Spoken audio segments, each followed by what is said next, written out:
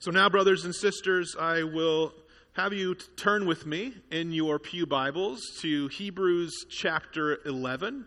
You can find this on page 1195 in your pew Bibles. And we're actually going to be reading not just from verse 29, but I chose to extend our passage a little bit. We'll start in verse 23. And as we've already sort of been talking about, New Year's is an opportunity to look back so that we might look ahead.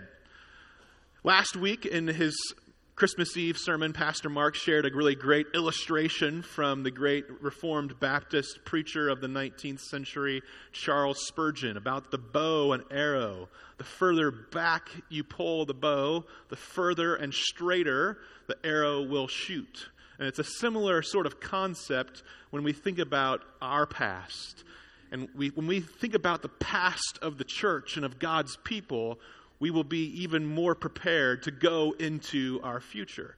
And it was actually, I'd already chosen my passage by last week, and so it was very apt for Mark to bring that up in last week's sermon. As we look now ahead to the future, I actually want us to go far back into our past.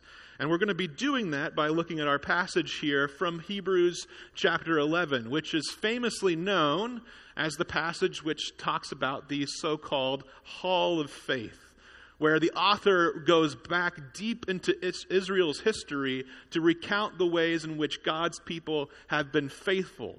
In other words, how they've trusted His promises and how that has led them and enabled them to suffer and to endure many difficult things, to overcome many different challenges, and even in some cases to die while proclaiming His name.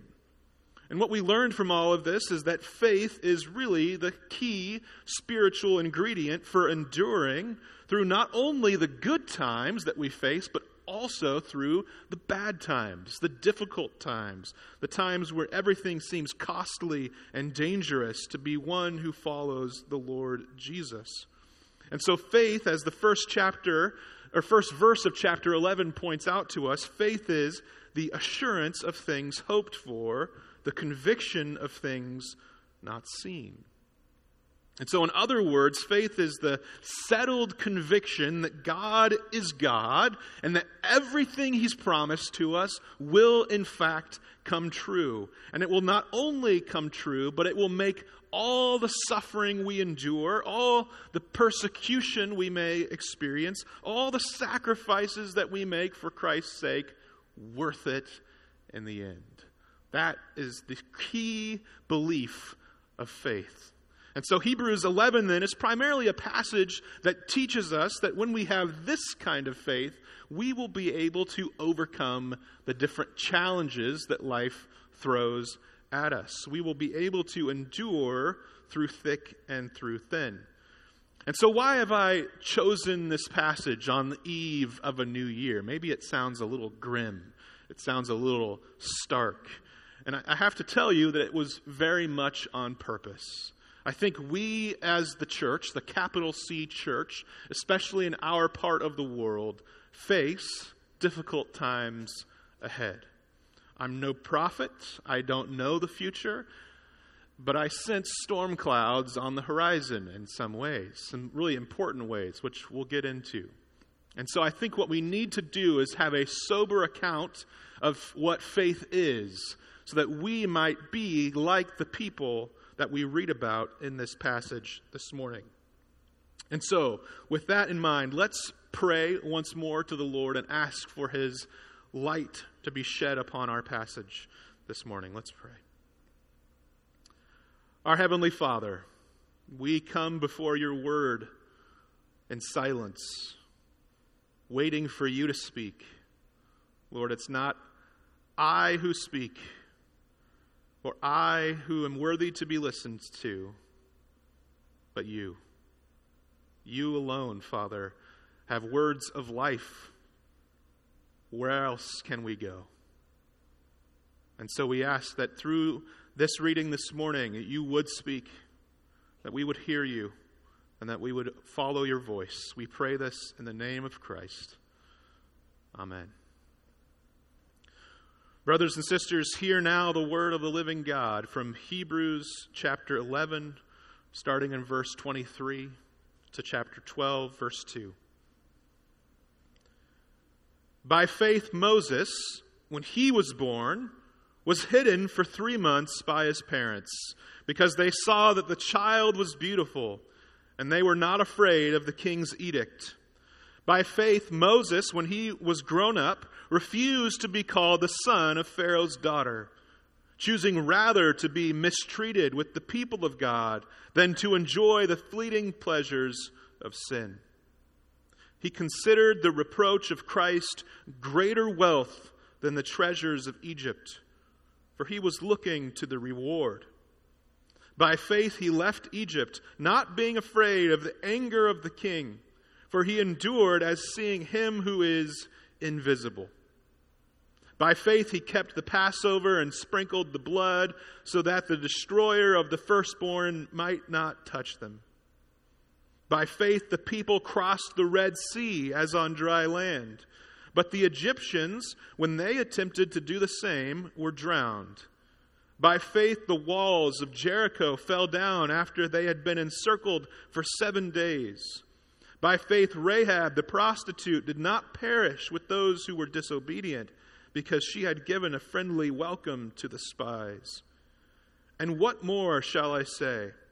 For time would fail me to tell of Gideon, Barak, Samson, Jephthah, and of David and Samuel and the prophets, who through faith conquered kingdoms, enforced justice, obtained promises, stopped the mouths of lions, quenched the power of fire, escaped the edge of the sword, were made strong out of weakness, became mighty in war, put foreign armies to flight. Women received back their dead by resurrection. Some were tortured, refusing to accept release, so that they might rise again to a better life. Others suffered mocking and flogging, and even chains and imprisonment. They were stoned. They were sawn in two. They were killed with the sword.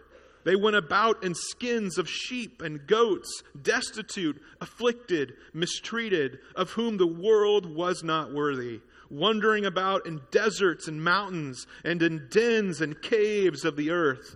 And all these, though commended through their faith, did not receive what was promised, since God had provided something better for us, that apart from us, they should not be made perfect. Therefore, since we are surrounded by so great a cloud of witnesses, let us also lay aside every weight and sin which clings so closely, and let us run with endurance the race that is set before us, looking to Jesus, the founder and perfecter of our faith, who for the joy that was set before him endured the cross, despising the shame, and is seated at the right hand of the throne of God. This is the word of the Lord. So what we've just read is the transition to one of the high marks of the entire book of Hebrews, which is itself one of the more remarkable books of the entire New Testament canon. It's a unique book, as the name implies, because it's written to the Hebrew people in particular. Hebrew, or Jewish Christians who were no longer following the Old Covenant faith, but had now moved over into following Christ. They had, in some ways, left the old ways behind and had now come to see Christ as the fulfillment of the Old Covenant.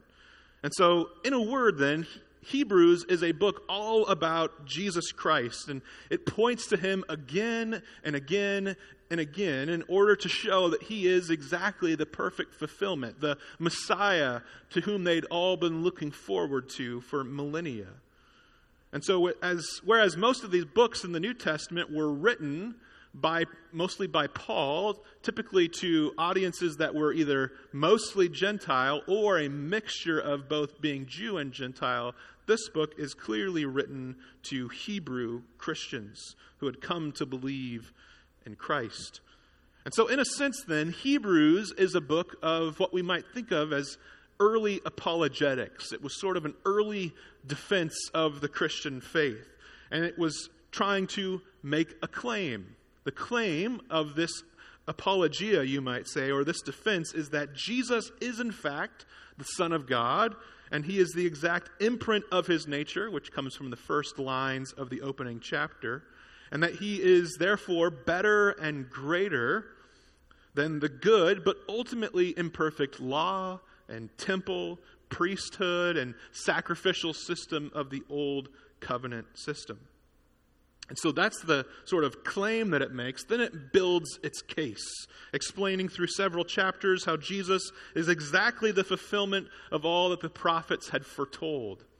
And then finally, we might think of Hebrews as a call, an urging, an exhortation, imploring its readers to endure anything and everything that may very well come their way as a result of their allegiance to Christ as King. And so I heard in a sermon this last week from another pastor named Ligon Duncan. He sort of breaks up Hebrews into three major pieces or parts that I think is a helpful outline. He simply says, you could think of it like this: Jesus is greater, and then it says, never lose faith, and then he adds to that, follow the example then of those who endured by faith. And so if that's a three-part way of thinking of the book of Hebrews, we find ourselves very squarely in that final section. Follow the example of those who endured by faith. And so here in Hebrews 11, the author is dead set on retracing a chronological laundry list of the Old Testament saints who, by God's grace, endured whichever challenges that were thrown at them along their journey, even, as we're told, torture and death, because of their indestructible faith and faithfulness to the faithfulness of God. They knew God was going to fulfill all of his promises, and so it was worthwhile to them to endure. And so here the author of Hebrews is not so much trying to explain faith and the way in which by it we are justified. That's more of a Pauline theme. Here in this book, he's trying to explain that faith is, he's teaching more about faith and what faith looks like in the life of a Christian. The object of faith is the promises of God. In justifying faith, it's the promise that you are made righteous in Christ, that his righteousness is imputed to you. But faith can be thought of in a more general or even a more subjective way. What faith is like in the life of the person. What does this faith cause us to do? And this kind of faith depends on, then, the unchangeableness of God. We can experience this sort of rock-solid faith because we know God is rock-solid.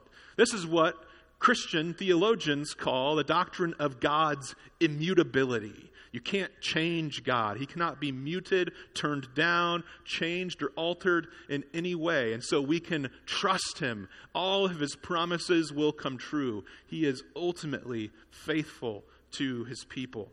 As even the next chapter after chapter 12, chapter 13 tells us in a famous verse, verse 8 of chapter 13, Jesus Christ is the same yesterday, today, and forever. And so for God's people, this immutability or unchanging nature of God means that we can endure anything and everything that comes our way, because he has promised good to his people that he cannot go back on or that he cannot provide for. And that good is, if we want to be specific, the resurrection, which is mentioned a few times in our passage this morning. The resurrection that we have, where one day we will be raised to new bodies, and we will commune in eternal fellowship with Christ our Lord forever in the new heavens and the new earth. And so regardless of whether or not we see the fruit of our faithfulness in this life, we can endure all knowing that what's ahead is better and greater than even the best this world or this life has to offer us. We can endure knowing that whatever comes, whether it's good and it's everything, I can give that up. I can endure giving that up because whatever that is not as good as Christ. And this is what we see here in the opening lines of our passage this morning in verses 23 through 28, where we see the whole life of Moses told in 6 powerful verses from his birth all the way through the Exodus and leading the people out of Egypt and into the promised land. And the crux of this entire passage comes to us in verse 26, where we read that Moses considered the reproach of Christ greater wealth than the treasures of Egypt, for he was looking to the reward. So here, Moses is essentially depicted as an appraiser, as one who discerns and evaluates and assesses the value of something. He is looking between these two things, and he is thinking about which one is more important, which one is more valuable. And so the key word here then is that Moses considered. He considered. That word in Greek, which is this word hegeomai, means that he thought about these things very carefully. It wasn't a split-second decision that he made just one day to just follow God. This was something he pondered and thought about. And he wrestled with the pros and cons, the advantages and disadvantages. And when he finally came to his conclusion, we can see from his story that his decision was clear and firm. Christ and his sufferings were of more value than all the riches of Egypt. Now, we could think about what we've learned over the years, maybe as even children learning about the tombs of the Egyptian kings, the pharaohs, and knowing how great and vast the wealth is in these places. At this time, this was the world's leading empire with the most power and riches of the entire known planet. And yet Moses says, I would rather take the reproach of Christ. This then is the choice we still face today. Will you take the reproach and shame of Christ, or will you take the path of worldly success and increased social status? This is perhaps the single most important question we may ever ask ourselves. Is the reproach of Christ greater wealth to me than anything that the world can offer? If we don't ask ourselves questions like this in seasons of relative ease and peace, we will not be prepared for such questions when the temptations are at our door. There was a time not all that long ago, brothers and sisters, when allegiance to Christ cost us relatively little in comparison to what it may cost us today. In fact, not many decades ago, being known as a Christian was seen by many as something of a social benefit, something that would result in material gain for you and upward mobility. It may have earned you more respect from potential employers. It may have earned you more trust from potential clients and customers, and maybe even more social merit from potential friends and neighbors to say, I am a Christian. But today, things are different, undeniably. Today, we live more and more, as you may recall from my sermon last month, if you can think back on it, and what the cultural analyst Aaron Wren calls the negative world. The negative world, which is an era now, he says, in which Christianity is viewed negatively, by and large, by the broader society around us. To be a Christian is to be seen as something that is negative, as an obstacle to progress, an obstacle to the good. Moses made a choice, however. Moses knew that he had to, and sooner or later, we will have to make that choice for ourselves as well. Are we willing to follow Christ, even when it gets us into difficulties? But the text doesn't tell us that he made a single choice and that was that. No, instead, it teaches that he continued to make that choice. That instead of just making that decision to abandon Pharaoh, he then had to go and to get the people and lead them out of Egypt through the Red Sea. They had to follow those promises. And so he left Egypt and he observed the Passover. We see these things mentioned towards the end of verse 27 and 28. And it would then seem that faith not only empowers us to make a one-time decision, a grand stand, a last hurrah of faith, a last hurrah of choosing God, but we have to continue doing it again and again and again. We have to give up day by day the fleeting pleasures of sin and of this world for the sake of knowing Christ and for the future rewards that will come with him. That's the lesson we learn from the story of Moses. But the author continues on, of course, noting then in verses 29 and 30 the courage of the Israelites who followed Moses through the Red Sea on the dry ground and then marched around the walls of Jericho when they went into the promised land, and who by faith after the seventh day brought the walls down just by marching. It notes also in verse 31 the faithfulness of the infamous prostitute Rahab, who harbored and gave a hospitable welcome to the spies when they came out to Jericho to scope things out. And I think the point of these verses then is that faith not only may require us to choose Christ over wealth and power, faith may also require us to be willing to take great risks for the Lord. It will require us to even make ourselves look a little bit foolish, to put ourselves in maybe dangerous positions, knowing that God will be faithful to us. So the Israelites, we can think, they risked their lives by following on dry land through the Red Sea, knowing that at any second it could come down like it did on the Egyptians. Why did they do this? It's because they had faith that God would somehow get them through and across. They then marched around the city of Jericho 7 days, which would have been something to mock. You can imagine guards on the walls mocking them, saying, "What do you think you're doing? What good is this going to bring you? You're wasting your time and you look silly." And yet they did it faithfully, even on the seventh day, marching 7 times, blowing the trumpets. And what happened? The walls fell down. They risked being mocked. They missed the scorn of the people. And then Rahab, she risked death. If it had been found out that she gave passage to the spies, that she held them in her home and she protected them and helped them flee, she would have been killed. So why did she risk this? Because she had faith that God was truly God and that his people were going to conquer the city of Jericho. And so in all of these stories, we see that like Moses, faith also involves a willingness to put everything on the line for the sake of Christ. From the world's perspective, faith today looks risky, it looks foolish, it looks like a waste of time. And it's something that a worldly person cannot possibly understand or wrap their head around. But what if you're wrong, the world asks. What if you're wrong? What if God's not real? What if you're actually losing your life and your personal freedom and will have nothing to show for it in the end? Why not just make the wise decision, and live your best life right now?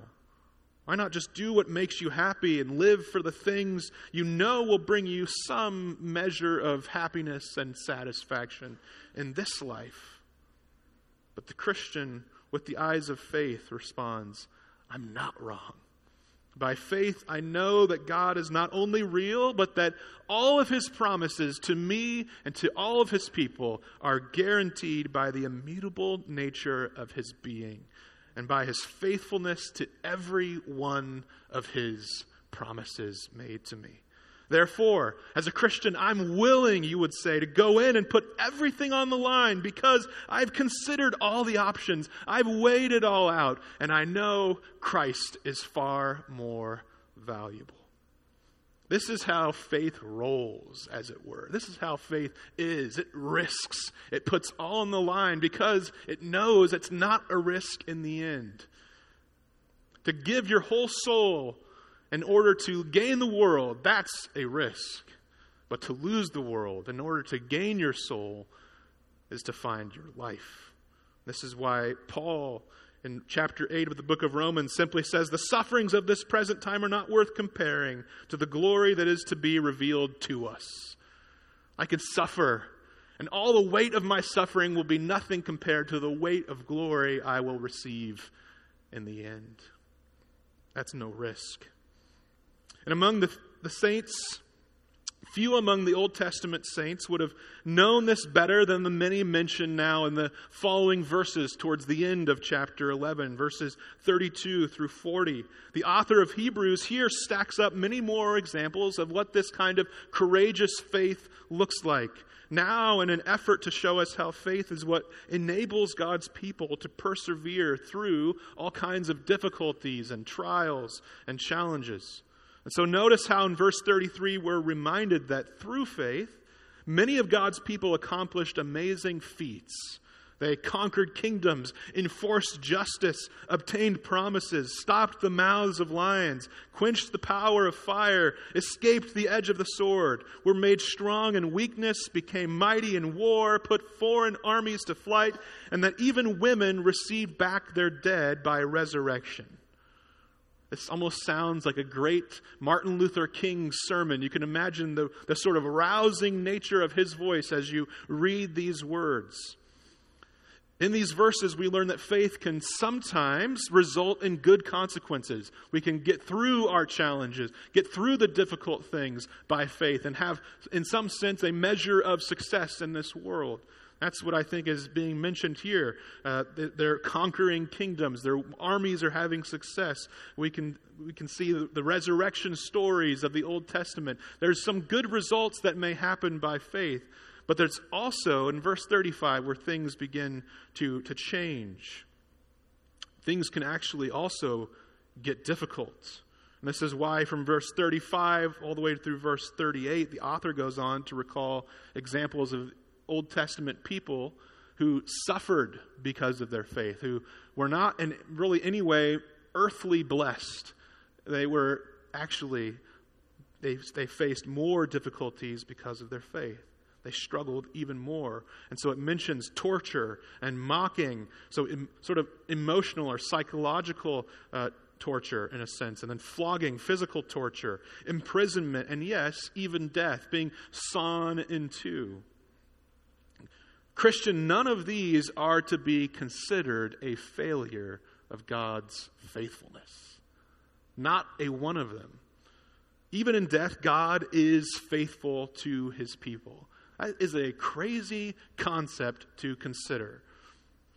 Even in suffering and in torture and in being sawn in two, God is not unfaithful or weak or wicked. His promises, resurrection, and eternal fellowship with Him cannot be stripped from us even by the horrors of this world, whatever comes our way. This is what the consistent testimony of the martyrs down through the ages teaches us.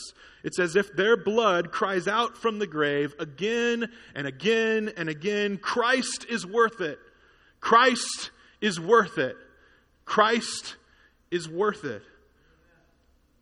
And if we're honest, we need their encouragement, just the way we would need the encouragement of our many friends around us to push us on through a trial. We're foolish if we think we can make it through the trials of this world without the encouragement of the saints who have gone before us, without the thundering, irrepressible testimony of the martyrs down through the ages who continue to cry out to us, Christ is worth it. These brothers and sisters have given their lives as a supreme testimony to that single notion. And so, like for evangelical Christians like us in the world today, we don't tend to think about martyrs all that often. When we do, we may think of them as a good example, as a good person, someone we can learn something from.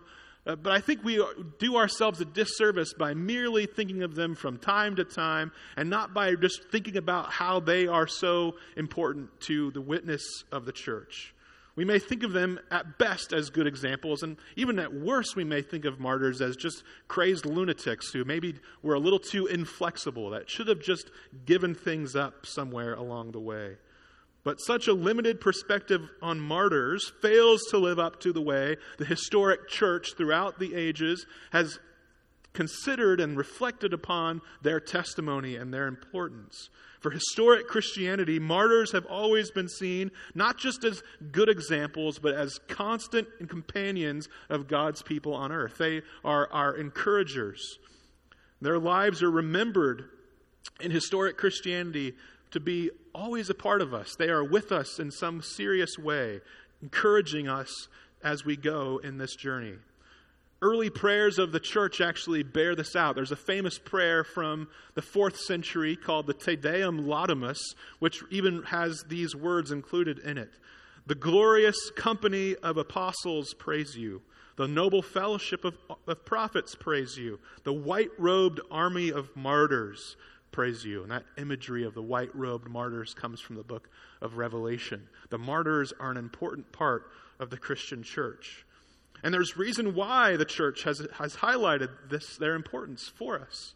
And one good reason, I think, comes from verse 1 of chapter 12 of our passage this morning, which specifically refers to them as a great cloud of witnesses, by which we're told that we are surrounded by. And there are two interesting points to make from this verse, from verse 1. First, the word for witnesses here is actually the Greek word marturon, which is, of course, the very word from which we get the English word martyr. So their very lives, then, are how they bear witness to us. That's the real literal translation of marturon would be witness, someone who witnesses. You don't have to be dead to be a martyr, but in the case here, it's talking about all these dead saints who gave their lives to bear witness. And so in some sense, it is talking very much about martyrs. And we could think about martyrs because when we tell the story of a martyr, what we're doing is telling a sermon, a very important and very simple sermon. Christ is worth it, even in death. The second point of interest here in this verse is that it would appear that there seems to be a sort of double meaning at play in this verse. With what exactly the witnesses are doing. In some sense, we could say that these witnesses are witnessing to us. Their lives bear witness to us as an example of what faith in Christ looks like. But we could also see it, I think, as seeing it as they're witnessing us. They are witnessing our lives. They are paying attention to us.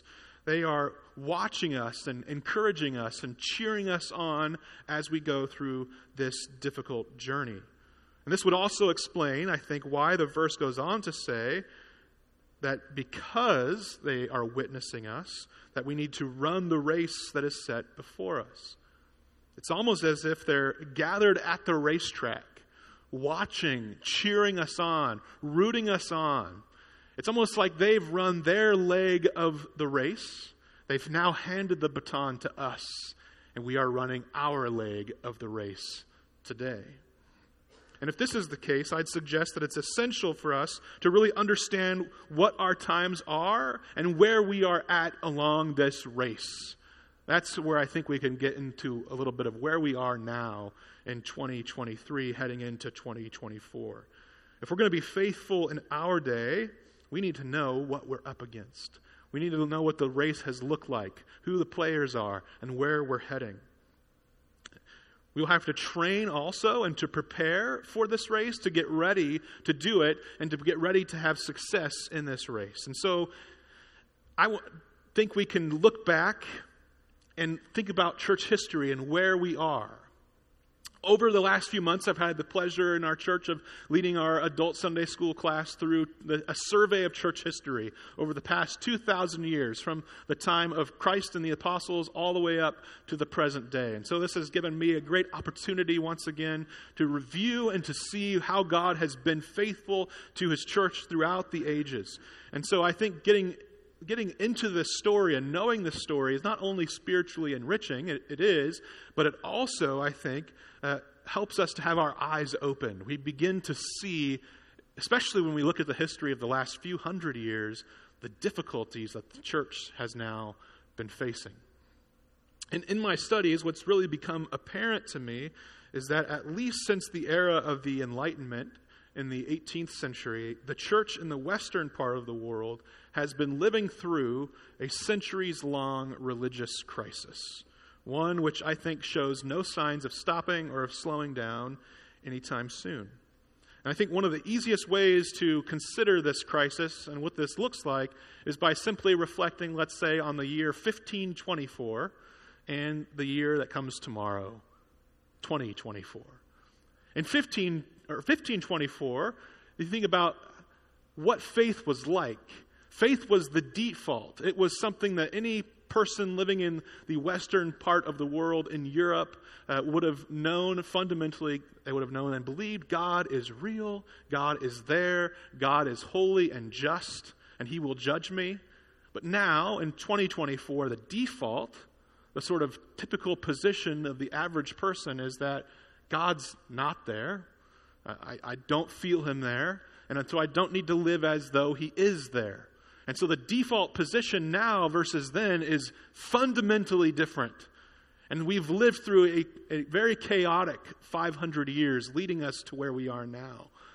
The sort of position that we will take if we aren't careful is just to take what the world takes and to be unbelieving people. That's the sort of default position. And so we now live in a time of what we might call unbelief. Whether this manifests in sort of a spiritual indifference, as it does for many, maybe most people.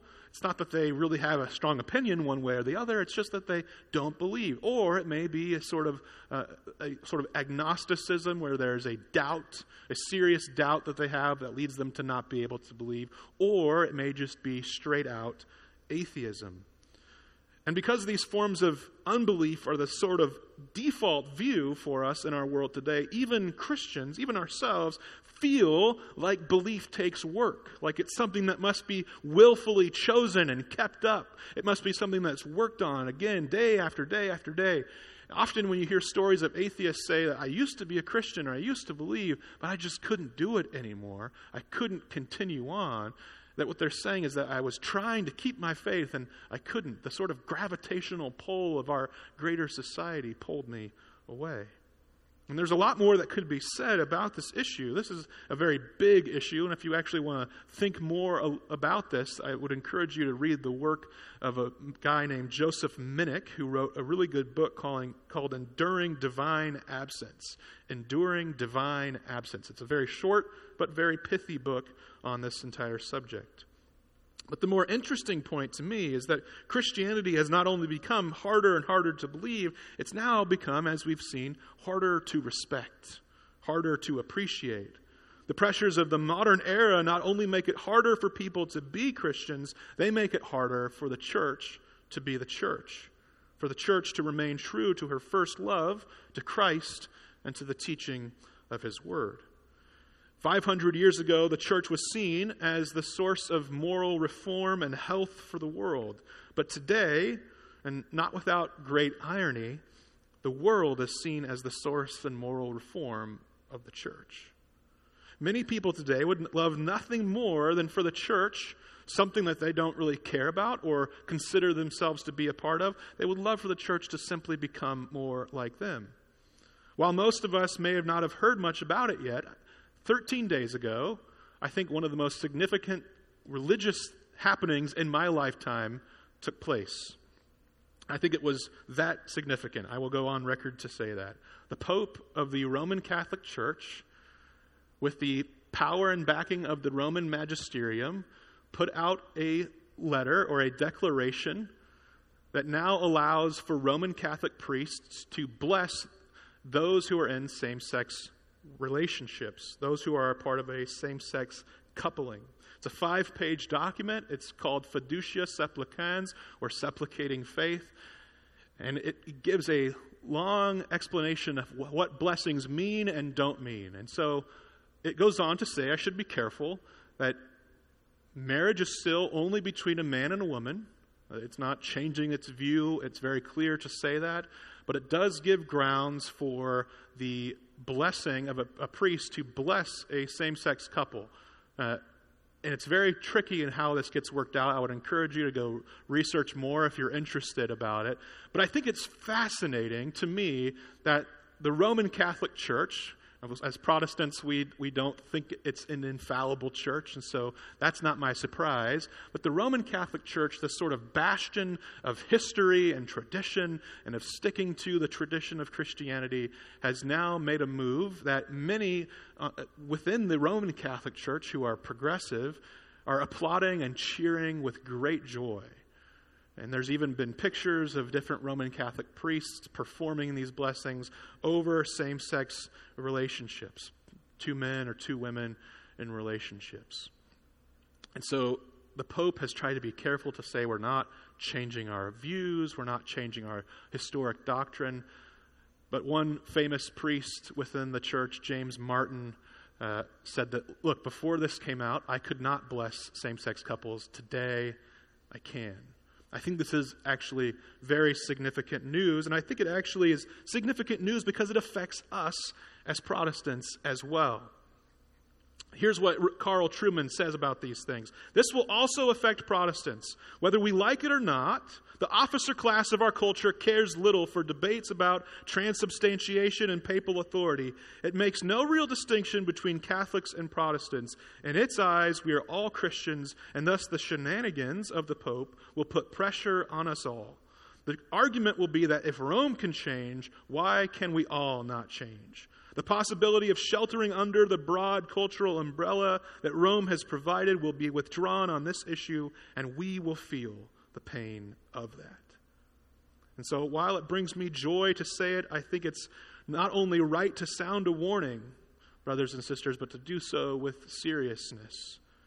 In many ways, not only in 2024, but in the years ahead, things will not be easy for the church. Things are going to continue being difficult and challenging. Today, being a Christian in the city of Ripon may be not sort of negative quite yet. It may be still quite neutral. It may in some ways help and in some ways hurt. But more and more, we're going to be living in a society that does not understand Christianity, and in fact, actively wishes to see Christianity changed and updated and with the times, reshaped into its own image. And this is why our passage this morning is so important for us. While these Christians of the first century lived in a very different time, in a very different culture, in a very different place, we, like them, live in a similar situation where we are going to face difficulties. Life is not going to be easy. And so as we prepare to go on from here this morning into the year of our Lord, 2024, I think what's needed is a sober analysis of our own souls, of where we are at. And so given our passage this morning, I think that there are three quick questions we should pause and reflect on and ask ourselves. The first question, coming from what Moses has done, is this: what do I value the most? What do I value the most? Do I consider the reproach of Christ to be of greater treasure and value than all the treasures and all the wealth of Egypt? Soberly ask yourself this question: is Christ worth it to me? The second question you can ask yourself is, why do I personally value the Christian faith? I think many of us value the Christian faith for all sorts of reasons, and those may be good reasons, but they may not be the right ultimate reason.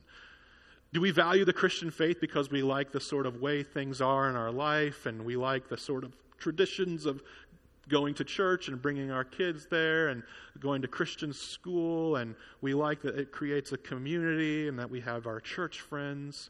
Those are all good things. Those are great things. But they're not the ultimate thing. Why do I value Christianity? The answer needs to be Christ. Christ. He is my reward. He is my blessing. He is my joy. He is everything. I can suffer for Him. I won't suffer all of these horrible things for all these lesser reasons. You need to have a good reason. And thirdly, am I willing to lose all in order to gain Christ? In order to gain Christ. Am I willing to lose it? Am I willing to get rid of it? Am I willing to go through even death for Him? I don't think death is on the horizon for us. I don't see that anytime soon. Thank the Lord. But are we there? Do we think about the position of the martyrs and the fate of the martyrs, even in this present age, all around the world who are dying for the sake of Christ? Could we do that? We need to soberly ask ourselves that question. Now, as we consider these questions, I'll conclude with two thoughts. The first one is simple. Jesus knows how difficult this is. If you ask yourself these questions and you feel the weight of them and you feel that I'm not so sure, I feel a struggle in my soul, Jesus knows. Jesus has been there. This is why verse 2 tells us that as we run this race, we are to do so looking to Jesus, the founder and perfecter of our faith. So more than any saints in the cloud of witnesses that watches us, Jesus is cheering us on. He's not only our supreme example, but he's our supreme end, our supreme joy. Even when we trip up and fail and our faith is imperfect, he is the perfecter of our faith because his faith was perfect. And the second thing to mention is that we're called to be realists, not defeatists. And hearing everything I've said this morning, it might be easy to walk away and think, wow, Zach's sermon was quite the doomsday sort of sermon. It was as if everything was falling. The sky was falling and this was all going to hell in a handbasket. Nothing could be further from the truth. I don't think this.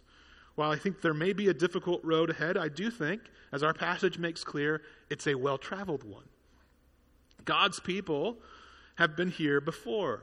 And the whole point is that God has been faithful all along the journey, at every step, never for a moment reneging on his promises or failing to follow through. Christians today, however, may seek revival, and that's well and good. They may seek that God would change and shake up our nation and that there would be a mass return to Christ.